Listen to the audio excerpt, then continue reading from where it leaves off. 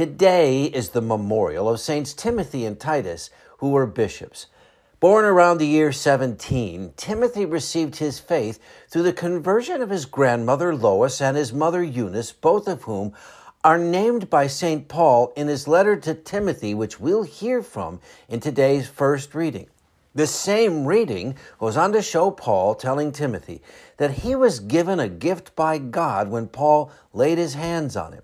Paul calls Timothy, who may be a little bit timid, to be bold, and tells him to use this gift and turn it into flame, and through his love and through self-control, to use it to give testimony without feeling ashamed. It is very clear in Titus 1 that Paul is a close friend to Titus, as he gives him full control over the church in Crete. Both Timothy and Titus received letters from Paul. Both were bishops and both spent a lot of time on the road preaching the word of God with the help and support of Paul.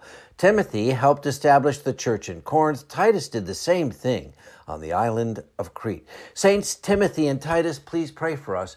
I'm meteorologist Mike Roberts for Covenant Network. Have a blessed day.